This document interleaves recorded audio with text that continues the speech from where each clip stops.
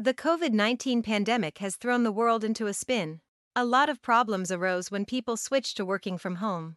So, in this episode, we will talk about emotional intelligence. And it's me again, Ruby. Welcome back to our channel. You are listening to the Remote Workstation Podcast by Wow Asia. We connect professional remote candidates with globally distributed companies around the world. What you'll find in our podcast channel is everything about remote work, from useful information about telecommuting to tips for digital nomads and outlooks on remote job searching in general. Let's jump right into it.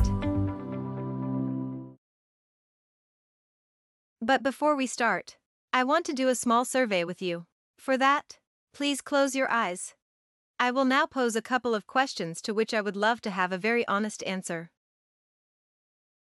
The first question is, who of you consider yourself emotionally intelligent? And who of you think that emotional skills can be improved? Well, you can now open your eyes again. And thank you also for being so very honest with me. Now I also want to be honest with you. Emotional intelligence is not necessarily my main strength. I never even actively thought about the topic until 5 years ago, when I dropped out of a job because of a burnout. It was then that my very emotional side was revealed. And while I rarely cried before, especially not in front of people, I just couldn't stop the tears from streaming down my face at the most inconvenient of times anymore, several times a week. And that made it very clear to me that I need to work on this issue. So, okay, back on our topic today. What is emotional intelligence? Well, emotional intelligence is sometimes called EQ for short. It's essentially the ability to identify and manage both your emotions and the emotions of the people that you interact with. It encompasses several skills, including interpersonal and communication skills. So, if you comprehend your own emotions, understand the emotions of others, and act appropriately in social settings, you may have a high level of emotional intelligence. Also, why is EQ still important? Even when we work from home? It may seem like EI is less important at a time when in-person interactions have fallen off drastically. But the opposite is true. Many employees now feel alienated from their colleagues.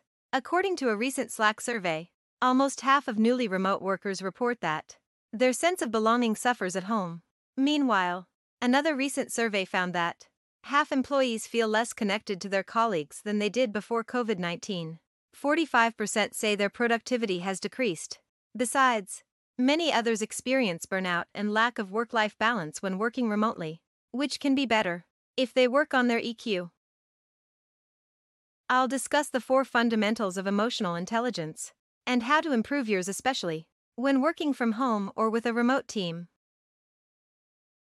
Let's jump into the 4 fundamentals of emotional intelligence. Number 1. Self-awareness.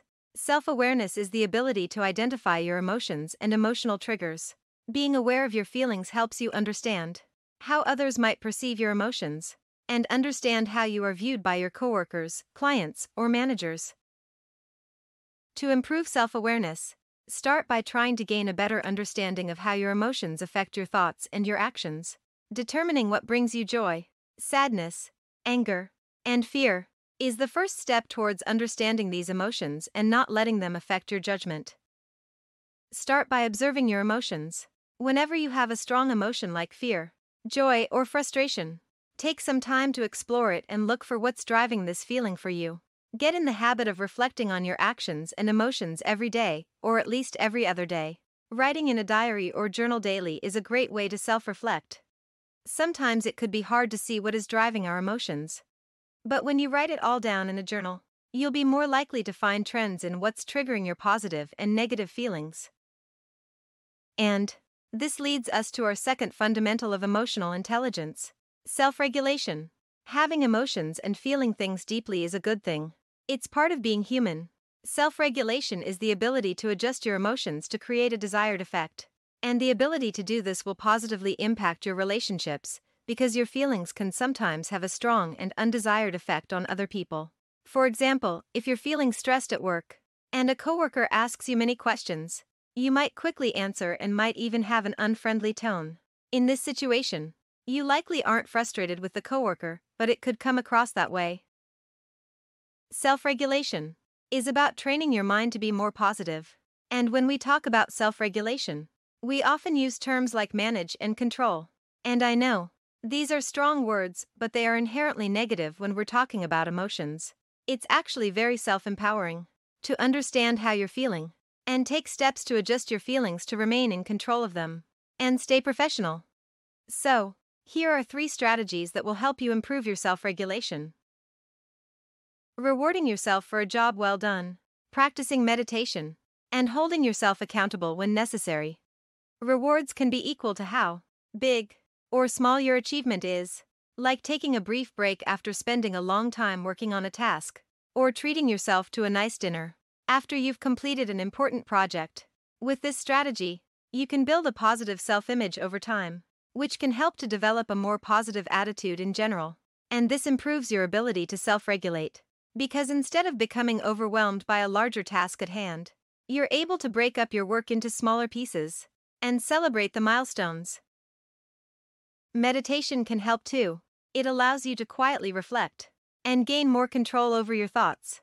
Making an effort to practice any amount of meditation, even a daily 5-minute session, can have a positive impact on your self-regulation abilities.